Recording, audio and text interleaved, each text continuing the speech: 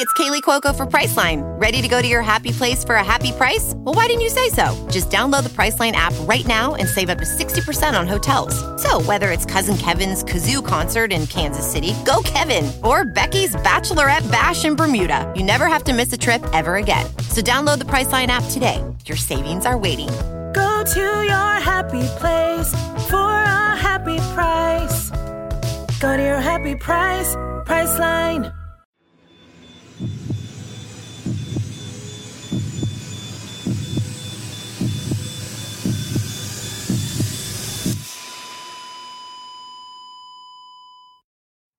Our episodes deal with serious and often distressing incidents. If you feel at any time you need support, please contact your local crisis centre. For suggested phone numbers for confidential support, please see the show notes for this episode on your app or on our website. Today's episode deals with a crime committed against a child. It won't be suitable for all listeners.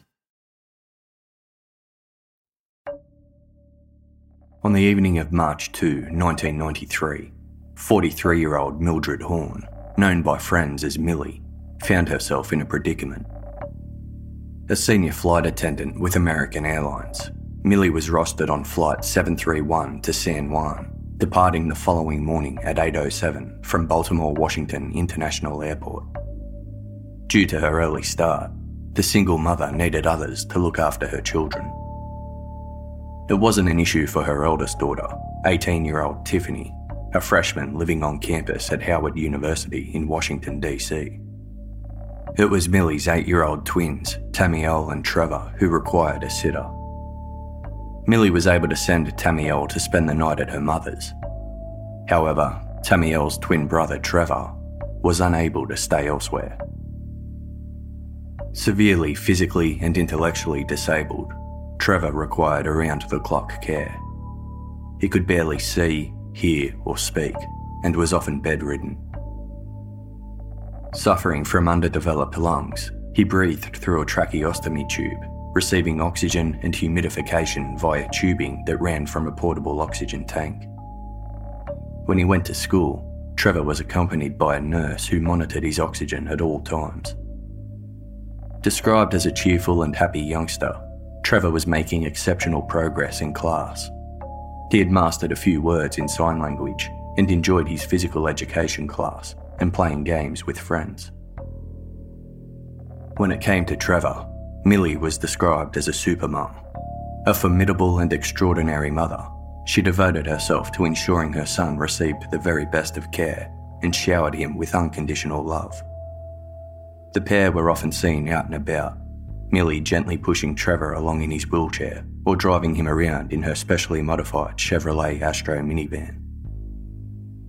During Halloween, Millie would help dress Trevor up as his favourite fictional character, the free-spirited and mischievous Peter Pan. Trevor loved visiting relatives who dubbed him Tricky Trev. His cheeky laughter carried throughout the house, bringing joy to all those who heard it. He inherited a love for music and clearly had his favourite tunes, reacting with delight when they were played.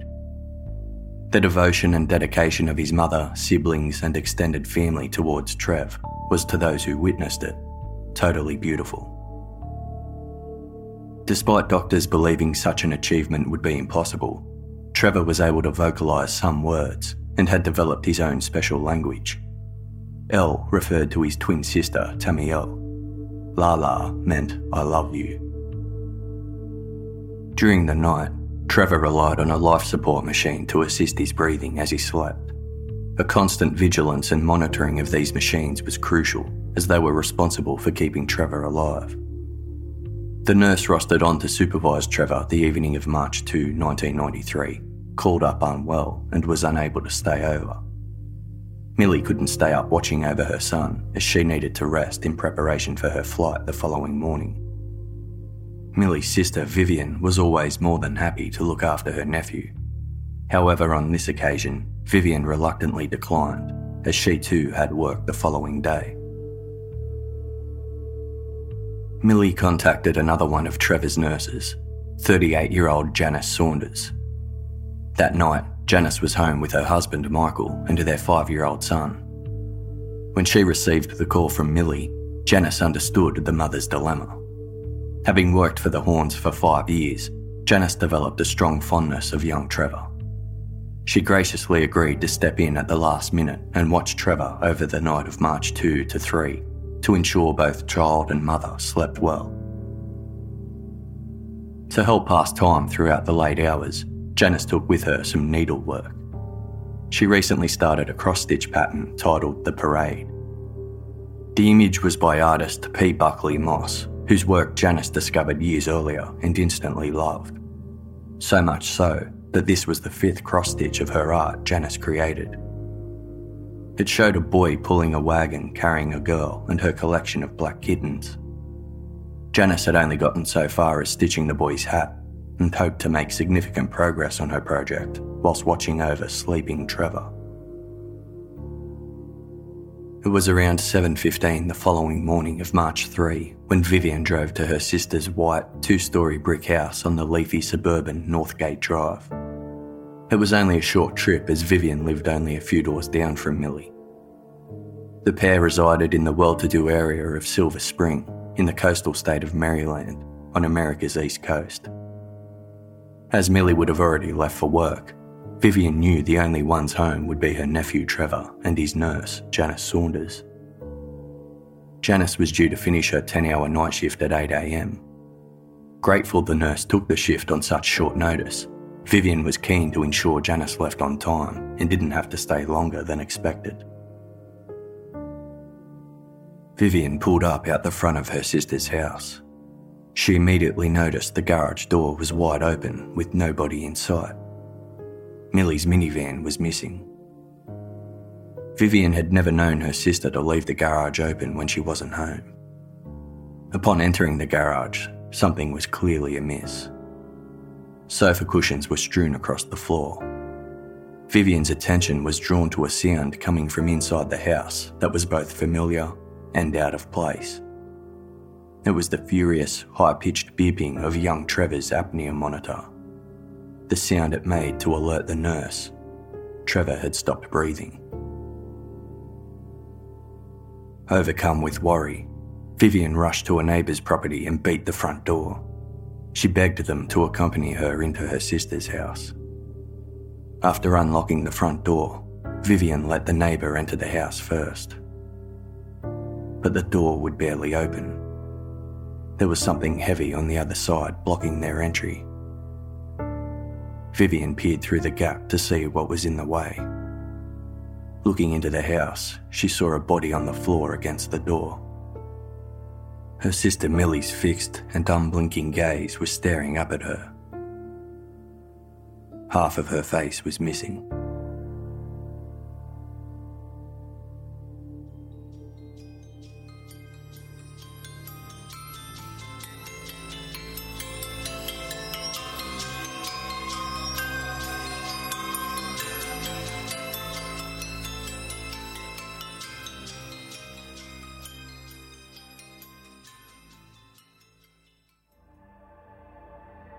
Police arrived to the Horn family house within minutes. Upon entry, they immediately found Millie Horn's body by the front door. Wearing her night clothes, it appeared she had been shot in the face at close range by a high-powered weapon. Following the sound of the beeping, the officers headed upstairs. It led them to 8-year-old Trevor Horn's bedroom. The inside of the room was clean and orderly, much like a hospital room, except for the blood surrounding the body of nurse Janice Saunders on the floor. She too had been shot dead. 2 small abrasions above Janice's right eyebrow looked to have been caused by tiny debris from a silencer. The officers approached the specially built crib-like bed by the beeping machine. Each beep signalled for each breath that was missed. Laying inside, surrounded by his beloved stuffed animals, was Trevor. His body showed no external signs of trauma. The boy's left eye was speckled with pinpoint bleeding, suggesting he had made violent attempts to breathe prior to death. It appeared as though Trevor's killer plugged the child's tracheostomy tube with their finger, and perhaps held their other hand over the boy's mouth and nose, suffocating him to death. A few areas of the Horn house were obviously disturbed. Some drawers were tossed about. A cocktail table in the living room had been moved. Cushions were on the floor and a rug kicked to the side. Scattered on a bathroom floor were the contents of Millie's purse. A bookcase was toppled over and a hallway closet was open, its contents dumped haphazardly on the floor. In the basement, the mesh screen of a window was pulled away and there were pry marks on the frame. Police surmised the intruder broke in this way. From the messy state of the house and the markings on the basement window, all signs pointed to a burglary gone horribly wrong. If it was a burglary, it was a particularly incompetent one. Despite nearly every room having been slightly ransacked, little of value appeared to be missing. None of Millie Horn's substantial collection of jewellery, including a 5-carat diamond bracelet lying in plain sight on a bathroom counter, was taken. Janice Saunders' purse and jewellery were undisturbed. Furs, televisions, music and electronic equipment, usually prime targets for burglars because of the ease with which they could be quickly sold, all remained untouched. All that was missing were some credit and cheque cashing cards taken from Millie's purse. Seasoned detectives suspected the scene was staged to look like a burglary gone wrong, to mask what actually appeared to be a planned and professional murder. The victims were killed with ruthless efficiency, Millie with 3 gunshots to the head, and Janice with 2. Young Trevor's death was senseless. The child had no way of identifying the intruder or telling anyone what happened, yet the killer took no chances. Forensics went over the Horn house with a fine-tooth comb, but no foreign fibres or hairs or any shoe, palm or fingerprints had been left at the scene. Fragments of one .22 caliber bullet was found lodged in a wall in Trevor's bedroom. .22 caliber bullets are liable to distort upon firing, making it hard to match the bullet to a gun. Only 2 things were left behind by the killer at the scene. A small file with tape around the handle was found near the garage door. It tested positive for gunshot residue. The second item was flecks of grass on Trevor Horn's face. Neither item provided investigators any further insight into the perpetrator. The time of the murder was accurately pinpointed thanks to the meticulous logs kept by Janice Saunders of Trevor's vital signs. Every hour, without fail, Janice wrote her medical observations down in a notebook. When they stopped at 2 a.m, police knew the killer arrived a short time later.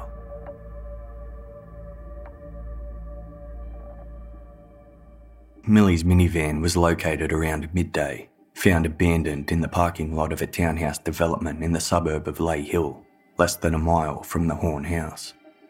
The vehicle was locked and the keys left in the ignition. Investigators believed the killer parked their car at the construction site and walked the 1 mile to the Horn house. After committing the murders, they then drove Millie's van back to their own car before fleeing. Later that same afternoon, Millie's credit cards were handed in to police.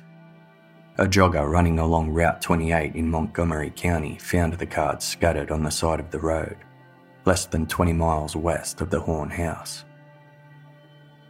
As the area in and around the crime scene was being carefully searched, investigators went to Howard University to pick up Tiffany Horn. Upon hearing her mother and brother had been killed, the 18-year-old blurted out, "My father had something to do with this, didn't he?" Lawrence Thomas Horn, better known as LT, was Motown music royalty. He joined the iconic record production company as a young man in the 1960s, taking a low-paying job as a favour to his friend and Motown Records founder, Berry Gordy Jr. A talented sound engineer, before long Lawrence was running the control room at Hitsville, USA, Motown's original Detroit headquarters. The Motown sound was a mixture of soul, funk and pop. During the 50s and 60s, Motown signed up unknown artists who later became megastars. Michael Jackson and the Jackson 5, the Supremes, Frankie Valli and the Four Seasons, and Diana Ross, amongst many others. Soon, Motown's artists were rocketing to the top of the charts. Lawrence was a pioneer and an innovator, responsible for overseeing most of the mixes for Motown singles from 1964 to 1967. He was the chief technician on the Temptations hit My Girl, which debuted at the top of the charts in 1965 and stayed there for 13 weeks. Shotgun by Junior Walker and the All-Stars was Lawrence's proudest achievement. He was credited as the song's producer. It peaked at number 4 on the Billboard Hot 100 in 1965. As Motown's fame and fortune soared, so did Lawrence Horn. He gained a reputation as a gifted engineer, not afraid to experiment to create new sounds. Although never in the limelight, those in the music industry considered Lawrence to be the man behind the Motown sound. He introduced himself as LT, your man with a plan. Popular with the ladies, he had one short-lived marriage to a Motown receptionist, which lasted just a year in the late 60s. Motown moved from Detroit to LA, where it expanded into television and film production. As to be expected, Lawrence went with it. Motown Records was a phenomenal success story for a small family-run business. As its chief recording engineer, Lawrence Horn was rolling in the money. In 1972, Lawrence crashed his Porsche, completely writing it off. He should have been killed or at least severely injured, but he escaped without a scratch. Rather than convincing him of his invincibility, the accident caused Lawrence to take stock of his life. Shortly after, he was sitting in his first-class seat on an American Airlines flight when he met an angel he believed was sent by God to save him. Mildred Marie dreamed of being a flight attendant since she was a little girl. One of 14 children, Millie grew up in South Carolina in a close and loving family where chasing one's dreams was encouraged. Bubbly, happy and popular, Millie was a head-turner, always belle of the ball.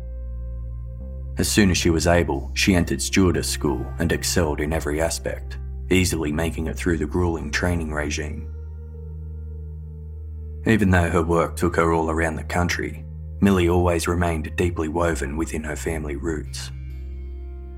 It didn't take long for American Airlines to promote Millie to the position of senior flight attendant. Tasked with looking after the more demanding first-class passengers, Millie's patience and optimism saw her settle well into the new role. One day, as she worked the Los Angeles flight route, fate had Millie serving drinks to a handsome, confident music executive. Lawrence Horn was immediately drawn to the beautiful 21-year-old. Millie accepted Lawrence's invitation to dinner, and he set about courting her with his elite lifestyle of fine dining, good wine, jet setting, and celebrities. Lawrence and Millie became a celebrated couple in Hollywood's music scene. The pair turned heads at all the glamorous parties. Yet, outside the spotlight and behind closed doors, theirs was a stormy relationship from the beginning. Volatility, drama, and fiery fights were followed by passionate reconciliations. Eventually, the pair married in Las Vegas in August 1973. The birth of their first child, Tiffany, in 1974, only served to highlight the issues in their marriage. Lawrence put his job, Motown, and partying ahead of his parental responsibilities. Millie still loved the extravagant lifestyle Lawrence provided, but prioritised family above all else. Fights between the couple became more frequent and reconciliations less satisfying, until in 1979, after 5 years of marriage, they went their separate ways. Millie moved with Tiffany to Maryland to be near her family, whom she could always rely on. Lawrence stayed in Los Angeles, where he could be close to his beloved Motown. During her childhood, Tiffany's visits with her father were relegated to summer holidays, but they were always exciting. Lawrence took her to Hollywood get-togethers attended by famous singers and musicians. She especially looked forward to the annual Motown picnic, where the elite of the US music scene would bring their families to meet the people they worked with. At one of these events, her father introduced her to Stevie Wonder. Millie, seemingly moving forward with an independent life, filed for divorce from Lawrence in 1981. Yet, despite their differences, Lawrence and Millie found it difficult to stay away from each other. They would often find themselves together after meeting to drop off or pick up Tiffany, or when Millie's work took her to Los Angeles. A bombshell dropped in 1984. Millie was pregnant, and Lawrence was the father. It came as a shock to her family, who were under the impression the couple ended things years ago. It was immediately clear to Millie's network of support that Lawrence held no interest in providing her any assistance or comfort during her pregnancy. Her family rallied around her as they always did, especially when they discovered she was carrying twins.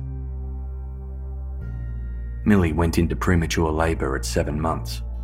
Twins Tamiel and Trevor were born on August 5, 1984. There were immediate complications at birth. Doctors told Millie Tamiel was small but in good health, but Trevor only had a 50-50 chance at survival. During the birth of her twin siblings, Tiffany was on one of her summer visits with her father in Los Angeles. Her Aunt Vivian called asking Lawrence to rush Tiffany to Maryland so she would have the opportunity to meet her newborn brother in case Trevor didn't pull through. Lawrence told Vivian that Tiffany was looking forward to the Motown picnic on the weekend, and he didn't have time to bring her home beforehand. As had become the custom, Lawrence put his job and celebrity lifestyle above his family, even as his firstborn son's life hung in the balance. As it turned out, both Lawrence and Tiffany would get to meet Trevor. Despite suffering a multitude of health problems, Trevor was a fighter and survived. Eventually, he was allowed home, but required constant care and frequent hospitalisation. Trevor's frailty and ill health took on nightmare proportions on September 16, 1986. During one of his many visits to Children's Hospital National Medical Centre, Trevor's tracheostomy tube was accidentally disconnected. In an interview with WRC-TV after the event, Millie Horne explained, quote, "They were trying to get an IV in to give Trevor his blood transfusion. His tracheostomy tube came out and they could not get it back in. He went into an arrest. He was coded for an hour and 20 minutes, and as a result of that, Trevor experienced brain damage. They told me Trevor probably would not be any more than a vegetable. I was just totally crushed. It was like darkness in a tunnel. There was not going to be any light. And at that point, I almost considered taking Trevor off all life support and just letting nature do its will. But I just couldn't do it. It's been a struggle, but because of Trevor's tremendous will to live, I have had the will to hang in there with him and give him the best support that I can, the best life that I can." It was in these times when Millie entered supermum mode. Lawrence, on the other hand, held little interest in raising or supporting Trevor. In a conversation with his daughter Tiffany, Lawrence stated that an intellectually disabled quadriplegic could never be a real son to him. Millie and Lawrence's divorce was finalised in 1987. Lawrence was ordered to pay $650 per month child support. Although they technically had joint custody, Millie took on full-time parenting of the children, while Lawrence returned to Los Angeles. The following year, the Hornes sued the hospital for negligence resulting in Trevor's extensive injuries. A long, drawn-out court battle ensued, taking the better part of 2 years. The relationship between Millie and Lawrence became increasingly bitter, especially when Lawrence's career took a spectacular nosedive. As it was prone to doing, the music industry changed. Crooning soul music and disco fell out of fashion, with dance, new wave and rock stylings emerging as the mainstream. As a result, Motown's owners sold out to a multinational organisation. Lawrence Horn would soon discover there was no place or use for him in the company's new phase. By 1990, Lawrence was fired from his very last job at Motown, a low-paying, no-status job as a tape librarian. Assuming the money would always be rolling in, Lawrence had no savings and was rapidly falling behind in his child support payments. The settlement of Trevor's court case in March 1990 could not have come at a better time for Lawrence. Trevor was awarded an annuity of $4,835 per month for life, indexed for inflation, with a lump sum payment of $1.1 million when he turned 18 years old. The lump sum was to be held in trust, with Millie Horn as trustee. In addition, Millie was awarded $322,000. During negotiations, in a showy display of arrogance, Lawrence scribbled $1 million figure on a sheet of paper and slid it across the table to the hospital's attorney. Once the settlement was reached, Lawrence was only given about $150,000. Lawrence was vocal about his unhappiness with his share of the windfall. After a heated argument about money with Millie, he stormed out of the house, declaring he was done with the whole family. True to his word, he cut off communication with all of them, including daughter Tiffany.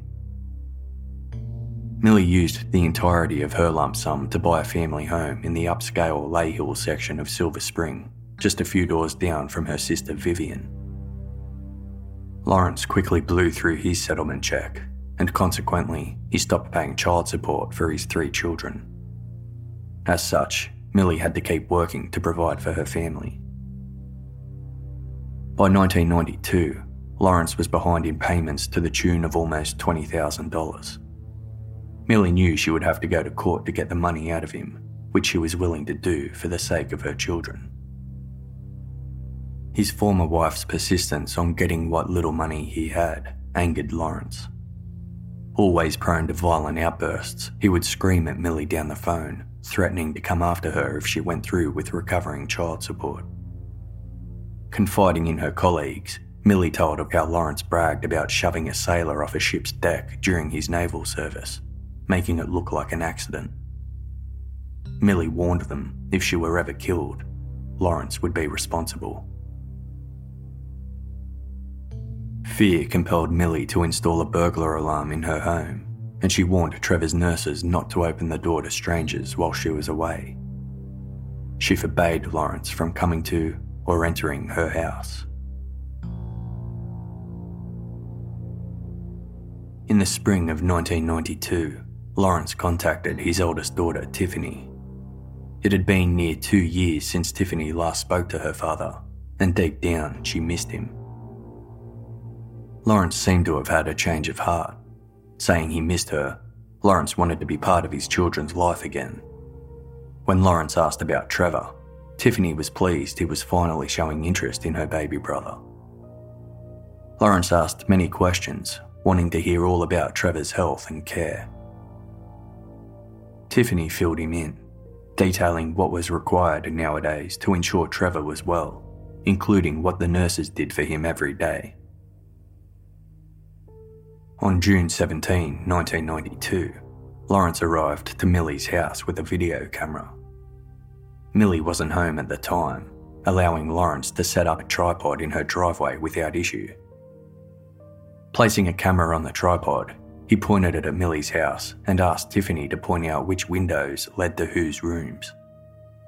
Claiming he wanted to see Trevor, Lawrence then asked if he could go inside. Respecting her mother's demands, Tiffany refused her father access to the house. But not wanting to keep him from seeing his son, Tiffany agreed to take the camera inside and film Trevor so Lawrence could in some way see his little boy. It was an odd situation, but Tiffany was glad her father was taking steps to being a part of their lives again. On the day of the triple homicide, Tiffany Horn poured out all of this information to the police. Lawrence Horn became prime suspect in the murders. Motive was clear. Lawrence was unemployed, broke, and indebted to Millie for child support and legal fees. He was prone to violence, and Millie held a genuine fear of her former husband. Furthermore, Tiffany informed police of a call she received a couple of nights prior to the murders. Lawrence was on the line bombarding her with questions about where she and Tamiel would be over the following days. The evening before the murders, Lawrence phoned his former sister-in-law, Vivian, checking up where his daughters were staying the night, finding out they were not at Millie's place. Police tracked Lawrence to his mother's house. Rather than expressing shock and grief over news of the murders, he queried if he was being viewed as a suspect. When it was clear investigators were looking at him with suspicion, Lawrence handed them a videotape. The footage showed Lawrence in his living room, standing in front of his television. The local news flashed across the screen. The date and time the footage was taken was displayed in the bottom right-hand corner. 11:45 p.m. Los Angeles time, which was 2:45 a.m. Maryland time, the exact time of the murders. The footage proved Lawrence Horn could not have been the killer, as he was on the other side of the country during the slayings. But the convenient video recording only served to fuel investigators' suspicions. It was incredibly bizarre Lawrence just happened to be videotaping his quiet night at home, whilst his former wife, their son, and a nurse were being executed. Investigators dubbed the video recording the alibi tape. Over the following week, detectives interviewed everyone close to or associated with Millie and Lawrence. They heard many stories of the couple's stormy marriage and how Millie had grown to be afraid of her ex-husband. Millie's sister Vivian told police straight up she was certain Lawrence was responsible for the murders. Other family members also provided information pointing to Lawrence. Sniffer dogs scoured the crime scene and beyond. On Route 28, where Millie's credit cards were found, the dogs uncovered a piece of metal. It was the trigger mechanism from an AR-7, a semi-automatic rifle. The weapon took .22 caliber bullets, the same type found at the crime scene. The serial number on the metal piece had been carefully drilled out, erasing it for good, making the weapon untraceable. Expert analysis determined the metal's corrosion was consistent with having been exposed to the elements for only a matter of weeks, and that the weapon was intentionally fractured and disassembled. Investigators were certain they had found part of the murder weapon. 9 days after the murders, police executed a search warrant of Lawrence Horn's Los Angeles residence. In a testament to the hard times Lawrence had fallen on since his high roller days, the apartment was as small as it was cheap. Police confiscated 3 computers, computer disks, hard drives, backup drives, telephone and bank records, videotapes, cassette tapes, micro cassette tapes, and a telephone answering machine, along with several files worth of papers. 4 investigators were assigned full-time to sift through the massive amounts of evidence taken. Among the thousands of documents, detectives found a few items of interest. A hand-drawn map of Northgate Drive featured an X where Millie's house was located. A piece of paper contained the number and departure time of the flight Millie was scheduled to work the morning she died. There was a homemade video of Lawrence making the long drive from Washington, D.C. to Millie's house. Upon arrival, he pointed the camera at the house and zoomed in on each window, announcing what rooms were behind them. Most intriguing was a 22-second recording from Lawrence's answering machine. The voice on the other end belonged to an unknown male. He spoke rapidly, and his words were cryptic. He mentioned not being able to finish something because of, quote, the noise. You understand what I'm saying? Detectives subpoenaed telephone records for all calls made to and from Lawrence Horn's apartment 1 week either side of the date of the murders. Of the long list of calls made, 4 long-distance calls stood out. Lawrence received 2 phone calls to his apartment from numbers in Detroit, where the man once had his roots in the music industry. The other 2 calls were from Maryland. All of them were traced back to payphones. One call came through at 5:12 a.m. on March 3, 1993, the morning of the murders.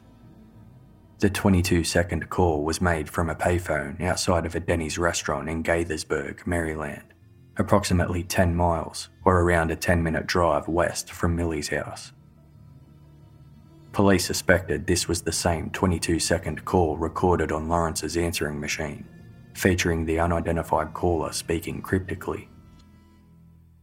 Strangely, Millie's credit cards and the AR-7 trigger mechanism appeared to have been dropped, like breadcrumbs, along the road leading to one of the phone booths from which a call had been made to Lawrence Horn. Police visited hotels in the area of this payphone. On Shady Grove Road in Rockville was a nondescript, cheap highway motel called Days Inn. It was approximately 5 miles west of Millie Horn's house, and close to the payphone used to call Lawrence Horn's apartment in Los Angeles. The motel's manager allowed investigators to examine guest logbooks. On the night of the triple homicide, a man from Detroit checked in a little after midnight and was gone by 6:30 the following morning. This man paid for his stay in cash. In normal circumstances, by paying in cash, he would not have been required to show ID. However, Days Inn had a policy requiring all guests show ID, no matter how payment was made. The motel receptionist insisted on seeing the man's ID. He displayed a Michigan driver's license, address listed as Detroit, and the name printed above was James Perry. As humans, we're naturally driven by the search for better. But when it comes to hiring, the best way to search for a candidate isn't to search at all. Don't search, match with Indeed. When I was looking to hire someone, it was so slow and overwhelming. I wish I had used Indeed. If you need to hire, you need Indeed. Indeed is your matching and hiring platform with over 350 million global monthly visitors, according to Indeed data, and a matching engine that helps you find quality candidates fast. Ditch the busy work. Use Indeed for scheduling, screening, and messaging so you can connect with candidates faster. And Indeed doesn't just help you hire faster. 93% of employers agree Indeed delivers the highest quality matches compared to other job sites, according to a recent Indeed survey. And listeners of this show will get a $75 sponsored job credit to get your jobs more visibility at Indeed.com/podcast. That's Indeed.com/podcast. Terms and conditions apply. Grand Canyon University makes earning your degree possible with over 130 academic programs for traditional campus students, with more than 80 bachelor's programs offered online. GCU provides you with the personal support you need, from complimentary unofficial transcript evaluations within 24 business hours to scholarships, academic support, and your GCU graduation team, led by your own university counselor. Find your purpose at GCU. Private, Christian, affordable. Visit gcu.edu.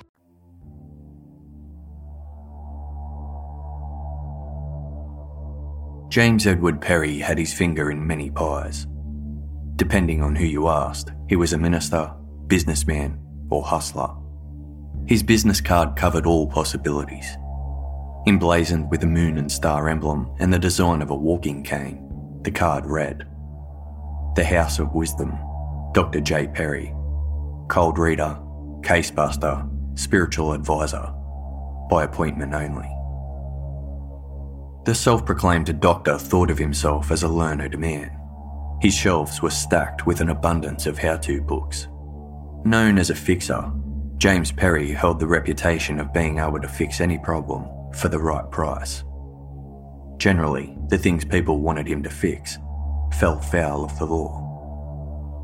Legitimate employment prospects were scarce for the street hustler, who had done 2 stints in prison for armed robberies. The second, a botched bank robbery, culminated in the non-fatal shooting of a Michigan state trooper. As a result, James Perry was incarcerated for 10 years during the 1970s. Upon release, Perry styled himself into a minister of religion.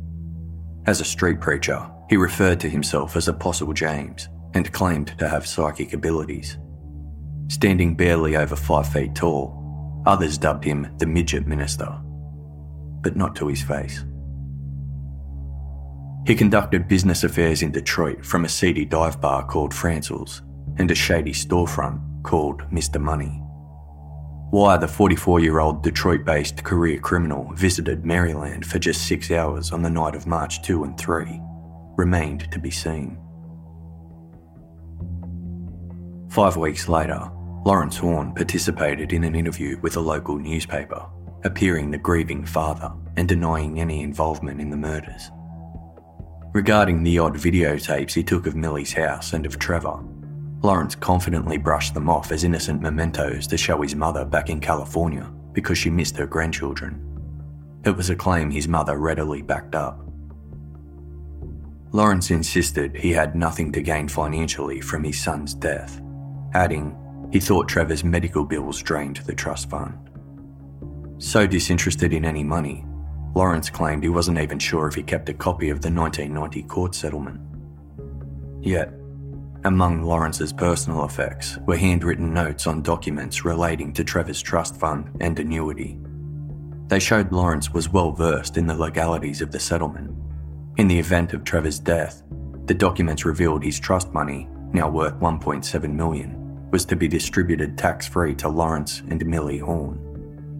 Although, with Millie also out of the picture, Lawrence was the sole heir to the entire $1.7 million. With this revelation, a new horror dawned on investigators. 8-year-old Trevor was likely the primary target. When asked by reporters how he felt about being treated as a suspect, Lawrence stated, quote, "I guess they have to do their job. I just want it to be over with, because it's been a nightmare." Months of investigation dragged on, with police trawling through evidence, determined to make an arrest. This was in the days before information could simply be run through a computer, so every piece of evidence needed to be manually and thoroughly examined.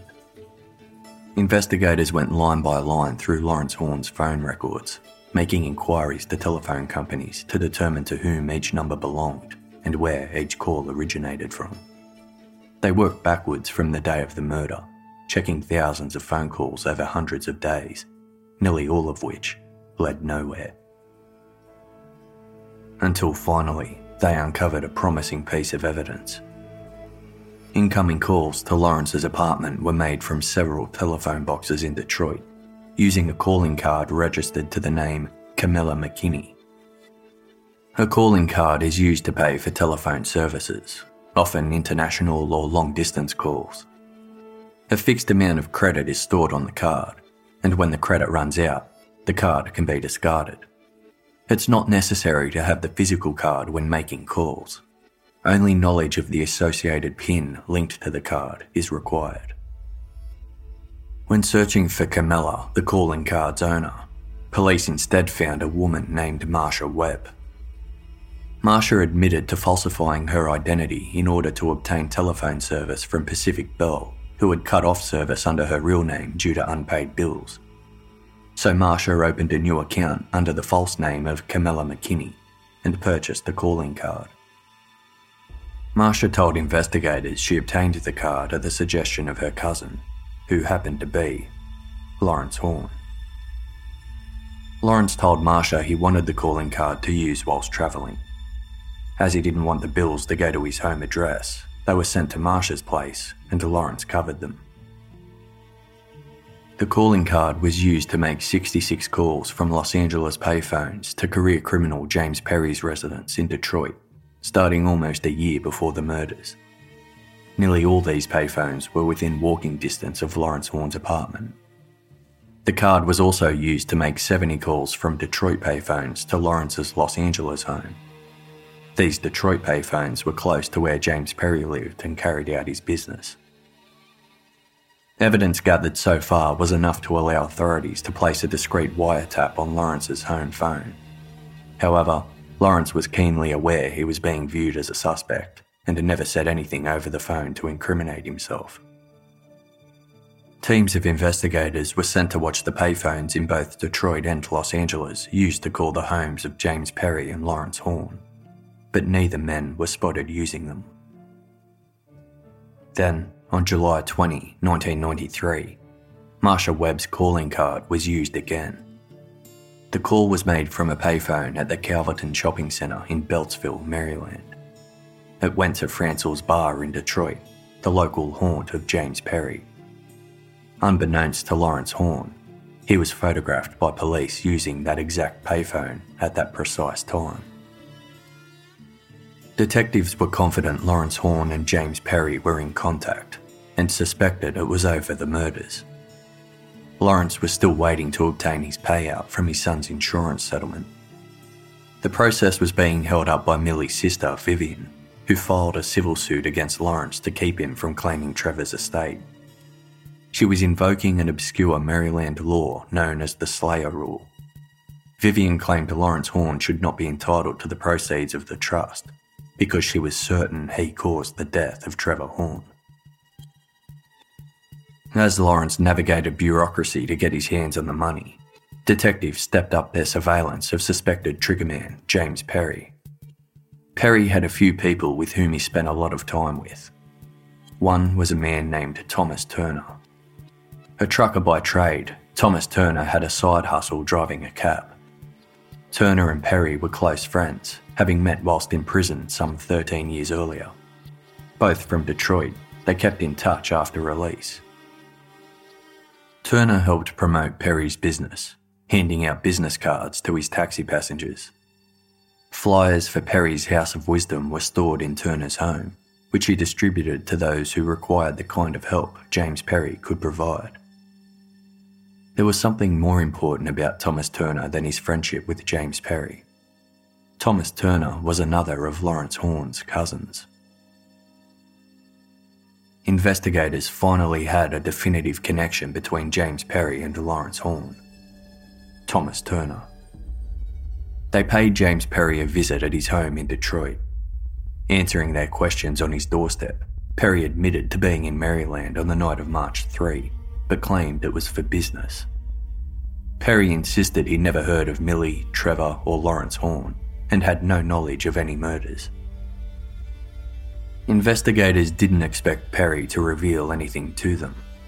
They just hoped their visit might spook him into contacting Lawrence Horn. However, the two suspects made no direct contact. Investigators suspected the pair were communicating via mutual associate Thomas Turner. As such, they received permission to wiretap Turner's phone. Investigators discovered both James Perry and Lawrence Horn called and spoke to Thomas Turner often, but the three men were careful in the language they used, and none said anything damning. It was obvious to detectives Turner was passing coded messages between the men, but they couldn't prove it. Around Thanksgiving 1993, authorities got wind James Perry was preparing to move out of his apartment. Worried the disruption could disturb or destroy evidence, they obtained a warrant to search the residence. Knowing Perry's history of violence against police and believing he was in possession of high-powered firearms, a heavily armed SWAT team was sent to storm the property. The raid was anticlimactic. James Perry was in bed and offered no resistance. The search turned up little in the way of evidence, although detectives found some of Perry's possessions to be odd for a man who professed to be a minister. The apartment was littered with voodoo relics and Soldier of Fortune magazines. There was an abundance of how-to books on every nefarious topic imaginable, including the science behind criminal investigations, police procedures, crime scene and blood spatter analysis, managing gunshot wounds, and interpreting evidence in a court of law. Police bagged items within the terms of their warrant, such as video cassettes and bank statements, but left without arresting James Perry. Something that struck detectives as strange were the dozens of how-to books James Perry owned. Many came from the same source, a small publisher called Paladin Press. Paladin Press did most of its advertising in the back pages of Soldier of Fortune, a magazine favoured by would-be mercenaries and conspiracy theorists. The publisher bragged it was the most dangerous press in America, offering books and films on controversial subjects such as anarchy, survivalism, homemade arsenals, exotic weapons, combat, explosives, knives, locksmithing, martial arts, military and police science, new identities, espionage, murder, and body disposal. The books were cheap, short, and easily digestible reads aimed at survivalists, anarchists, thriller and crime writers, and aspiring criminals. One of their avid readers was Oklahoma City bomber Timothy McVeigh, who owned a copy of Paladin Press's how-to book, Homemade C4, A Recipe for Survival. Investigators contacted Paladin Press to find out whether they had a record of books James Perry ordered. They did, and 2 books stood out, delivered to Perry's home in January 1992. Detectives ordered their own copies of these books, one titled How to Make Disposable Silencers, and another titled Hitman, a technical manual for independent contractors. The Hitman manual was authored by Rex Ferrell, who claimed to be a veteran of the hitman business. The 130-page guide detailed how to carry out professional murder for hire, full of helpful hints, tips, and steps. Everything from preparation, place of hit, renting a car with stolen plates from out of state, choosing a motel, and travelling to the scene of the crime. The manual recommended any would-be assassin use an AR-7 rifle due to the advantage of it being lightweight and easy to conceal when disassembled. It suggested drilling out the weapon's serial number to avoid it being traced. In explicit detail, using photographs, it instructed readers how to construct a homemade whisper-quiet silencer from material available in any hardware store. The book recommended shooting victims 3 times and to aim for eye sockets to ensure death. It also advised grinding a file inside the gun barrel while still at the crime scene to change ballistic markings. According to the book, assassins should mess up the crime scene and steal concealable items of value to make it look like a burglary. It urged the reader to dispose of the stolen items along with the weapon parts at various different locations as soon as possible. Investigators immediately saw the striking parallels of every instruction in the Hitman manual to the Maryland triple homicide crime scene. It was likely James Perry used the Hitman manual as a blueprint and carefully followed its instructions when soliciting, preparing for, and committing the murders of Millie, Trevor, and Janice. However, he made one mistake. The book advised the reader to pay cash and use a fake name when arranging accommodation near the murder site. James Perry didn't account for the Days Inn motel receptionist to request to see his ID when paying for the room. There was no instruction in the Hitman manual to guide him out of such an unforeseeable predicament. With no other options, James Perry foolishly showed his own driver's license. Investigators turned up the heat around James Perry. Their spotlight encompassed not just Perry, but all his associates. In January 1994, Perry's close friend, Thomas Turner, was brought in for questioning. Under intense pressure and the threat of prison time, Turner agreed to talk in return for complete immunity. Turner took investigators back to the spring of 1992. He had opened his front door to find his cousin Lawrence Horn on his doorstep. It had been about a decade since the relatives had contact. Despite this, Lawrence poured out his personal troubles to his cousin, stating how he wanted to see his children, but his vindictive ex-wife was refusing him visitation rights, as well as withholding money rightfully his. In a desire to both help his cousin and drum up business for his best friend, Turner gave Lawrence a business card and said, "Give Mr. Perry a call, because he helps people." Turner claimed he made no inquiries as to what sort of help his friend provided his cousin. But 9 months later, when newspapers detailed the murders of Millie and Trevor Horn, Turner felt uneasy. This feeling amplified when several months after the murders, both Lawrence and Perry expressed paranoia about wiretaps and enlisted his help as their go-between, delivering messages and arranging meetings for them to avoid police detection. Turner told police, "I got to thinking I was brought into something and I didn't know exactly what. I had my suspicions." It had been a year since the murders of his wife and son. Lawrence Horn decided it was time to push the insurance company for his inheritance from Trevor's malpractice suit, which meant facing Millie's sisters in court. The case dragged on, but depositions in the civil suit were finally scheduled on July 6 and 7, 1994. Civil cases have different rules to criminal cases. A criminal case involves the state against a defendant. The state has the burden to prove the defendant guilty beyond reasonable doubt. The defendant has the right to stay silent on any question, and neither a judge or jury can draw adverse inferences from their choice not to answer.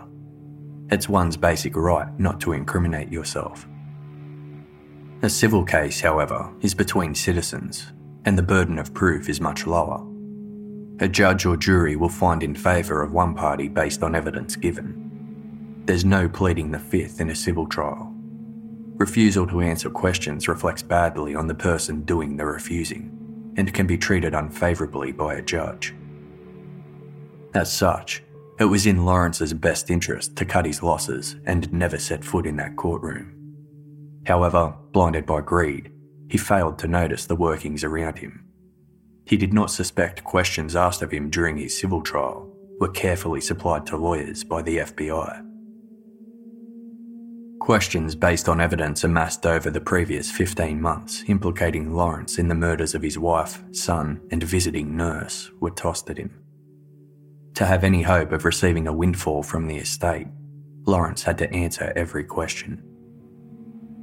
In his deposition, Lawrence admitted having the PIN of Marsha Webb's long-distance telephone calling card, but denied using the card after January 1993.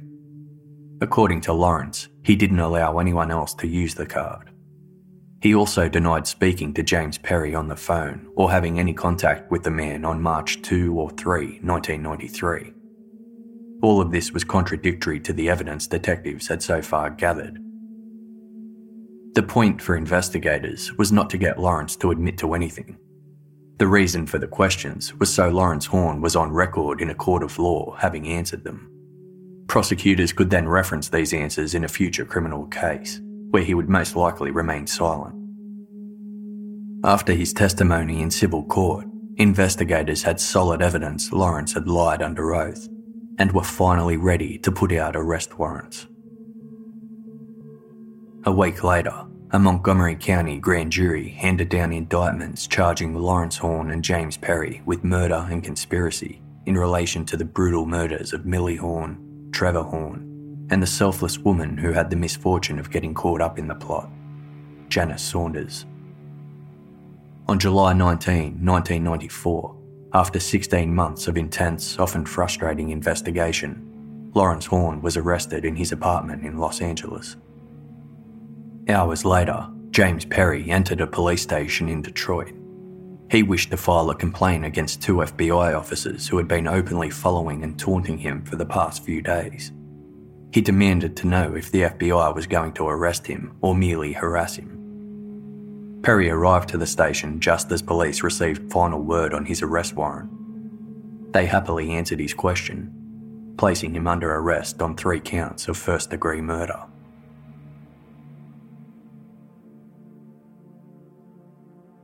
James Perry was first to stand trial in mid-1995. The paper trail investigators meticulously compiled showed a complex web of telephone calls and records, Western Union payments, and meeting arrangements organised by Lawrence Horn, enlisting James Perry's services as a hitman. The jury was shown proof Perry ordered the hitman manual and methodically followed its instructions to carry out his crime. They heard the recording on Lawrence Horn's answering machine where Perry spoke about not being able to finish something because of, quote, the noise. You understand what I'm saying? It was likely Perry was referring to the beeping noise made by Trevor's apnea alarm. Taped phone conversations and the testimony of Thomas Turner sealed his fate. On October 12, after just 5 hours of deliberation, the jury returned to court with a verdict. They found James Perry guilty on each of the 3 counts of first-degree murder. Judge D. Warren Donahue imposed 3 death sentences and an additional sentence of life in prison for conspiring to commit murder. 6 months later, in April 1996, it was finally time for Lawrence Horn to face trial for masterminding the murders.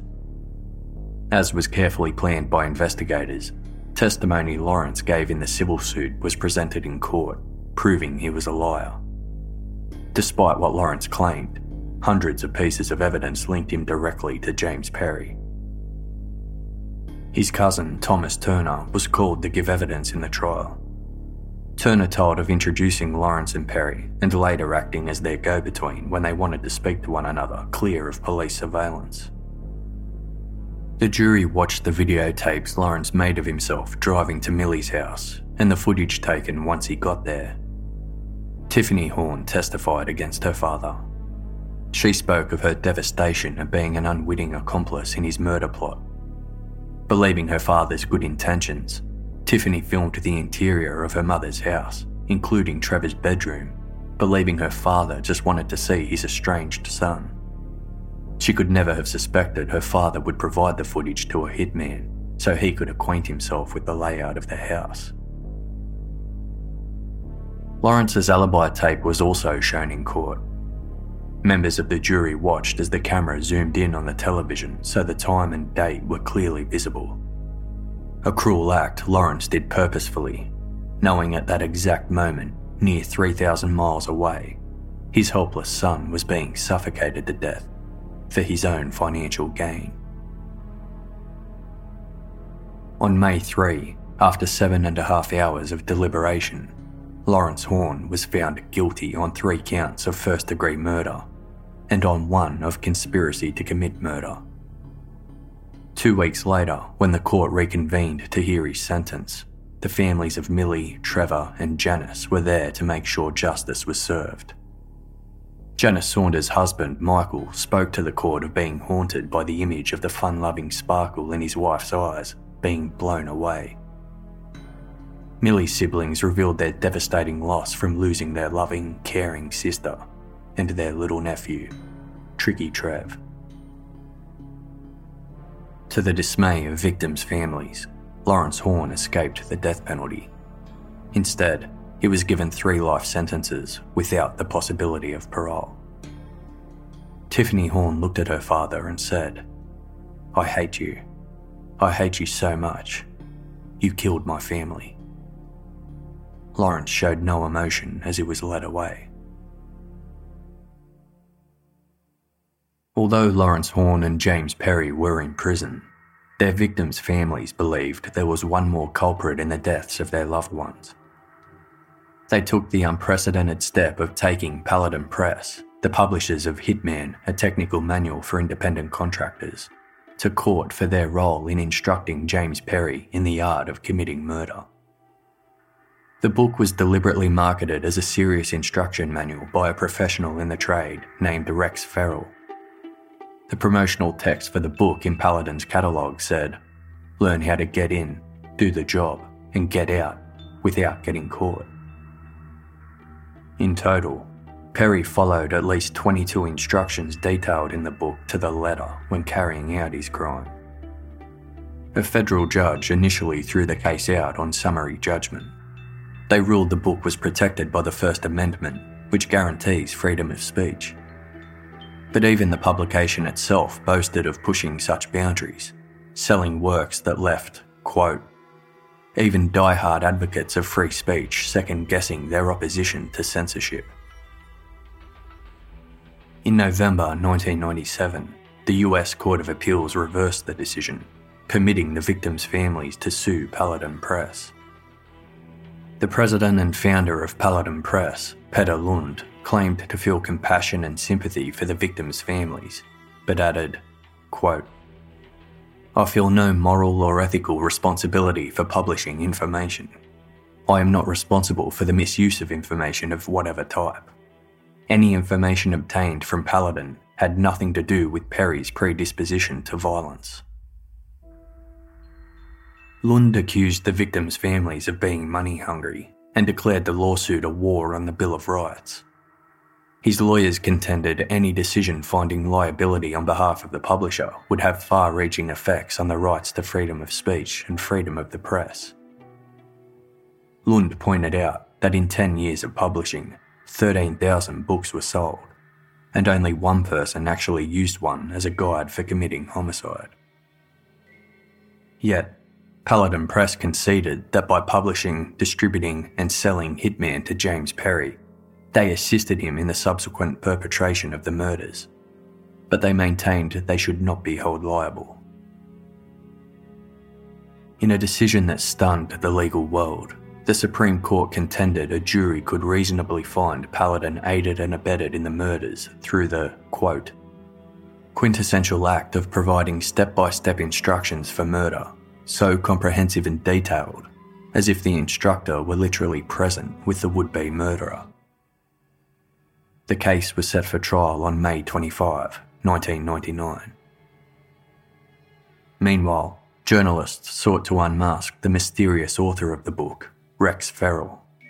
In the opening of the book, Feral wrote, quote, "It is my opinion that the professional hitman feels a need in society and is at times the only alternative for personal justice. Moreover, if my advice and the proven methods in this book are followed, certainly no one will ever know." People surmised that perhaps Feral could be linked to unsolved murders. No doubt, when the trial went ahead, Feral would be subpoenaed to give evidence. But then, on May 21, 1999, a few days before the trial was set to begin, Paladin's insurance company deemed the case to be an unacceptable risk. They decided to settle, paying several $1 million compensation to both the Horn and Saunders families. The settlement went against the wishes of Paladin Press, who were certain they would win the court case. The publisher also had to agree to cease publishing the book and pulp the remaining stock of 700 copies. According to Paladin, those copies sold out before they could withdraw them from stores. In 2001, James Perry's death sentence was commuted to 3 life sentences. 8 years later, in December 2009, Perry died in a hospital from illness at the age of 61. Janice Saunders' 84-year-old mother told a reporter she was happy he was dead, adding, quote, "I was hoping somebody killed him. I was hoping it was something awful and lingering." In memory of his wife, Janice's husband Michael started a nursing scholarship in her name, contributing the first $2,500 of a $50,000 goal. The sum would pay a year's worth of tuition, books and fees for a chosen student at Montgomery College, where Janice herself graduated in 1983. Most of the remaining scholarship money was donated by local businesses, but the biggest contribution came from P. Buckley Moss, Janice's favourite artist. Moss made a special print in memory of Janice titled Stitching Nurse. It depicted a Civil War-era nurse doing needlework. The pattern in her lap was clearly the parade, the same pattern Janice was working on at the time of her death. The Civil War nurse sat before a window showing the crisp bleakness of winter outside, the season Janice was killed. Michael Saunders, quote, "It's actually given my son and I a ray of hope to see so much good is out there in the world." In February 2017, Lawrence Horn died from cancer in prison. Visiting her father on his deathbed, Tiffany was left devastated when even at death's door, Lawrence never apologised or took responsibility for his actions. Peter Lund, the founder and publisher of Paladin Press, died suddenly on June 3, 2017. His death was the catalyst for Paladin Press closing after 47 years in business. And what of the author of the Hitman Manual, of whom Paladin Press once wrote? Rex Feral kills for hire. Some consider him a criminal. Others think him a hero. In truth, he is a lethal weapon aimed at those he hunts. He is the last resource in these times when laws are so twisted that justice goes unserved. He is a man who controls his destiny through his private code of ethics, who feels no twinge of guilt at doing his job. He is a professional killer. News publication The Washington Post uncovered the truth of Rex Feral. Feral was actually the pseudonym of a divorced mother of two who lived in Florida. She originally wrote Hitman as a novel, but Paladin Press was the only publisher to express any interest. They would only publish it if she refashioned the manuscript to fit Paladin's catalogue of how-to books.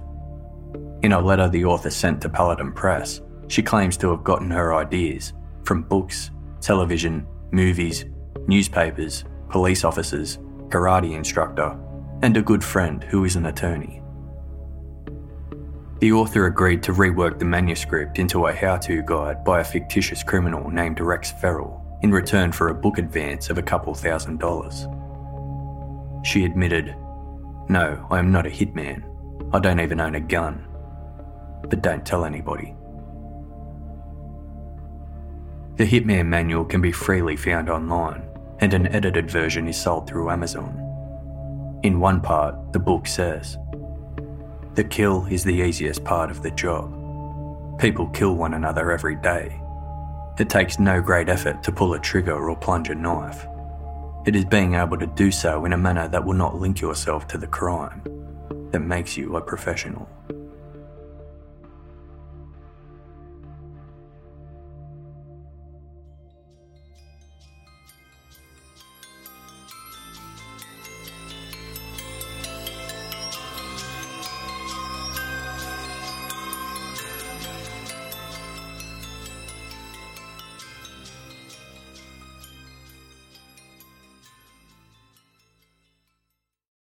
As humans, we're naturally driven by the search for better. But when it comes to hiring, the best way to search for a candidate isn't to search at all. Don't search, match with Indeed. When I was looking to hire someone, it was so slow and overwhelming. I wish I had used Indeed. If you need to hire, you need Indeed. Indeed is your matching and hiring platform with over 350 million global monthly visitors, according to Indeed data, and a matching engine that helps you find quality candidates fast. Ditch the busy work. Use Indeed for scheduling, screening, and messaging so you can connect with candidates faster. And Indeed doesn't just help you hire faster. 93% of employers agree Indeed delivers the highest quality matches compared to other job sites, according to a recent Indeed survey. And listeners of this show will get a $75 sponsored job credit to get your jobs more visibility at Indeed.com/podcast. That's Indeed.com/podcast. Terms and conditions apply. As humans, we're naturally driven by the search for better. But when it comes to hiring, the best way to search for a candidate isn't to search at all. Don't search, match with Indeed. When I was looking to hire someone, it was so slow and overwhelming. I wish I had used Indeed. If you need to hire, you need Indeed. Indeed is your matching and hiring platform with over 350 million global monthly visitors, according to Indeed data, and a matching engine that helps you find quality candidates fast. Ditch the busy work. Use Indeed for scheduling, screening, and messaging so you can connect with candidates faster. And Indeed doesn't just help you hire faster. 93% of employers agree Indeed delivers the highest quality matches compared to other job sites, according to a recent Indeed survey. And listeners of this show will get a $75 sponsored job credit to get your jobs more visibility at Indeed.com/podcast. That's Indeed.com/podcast. Terms and conditions apply.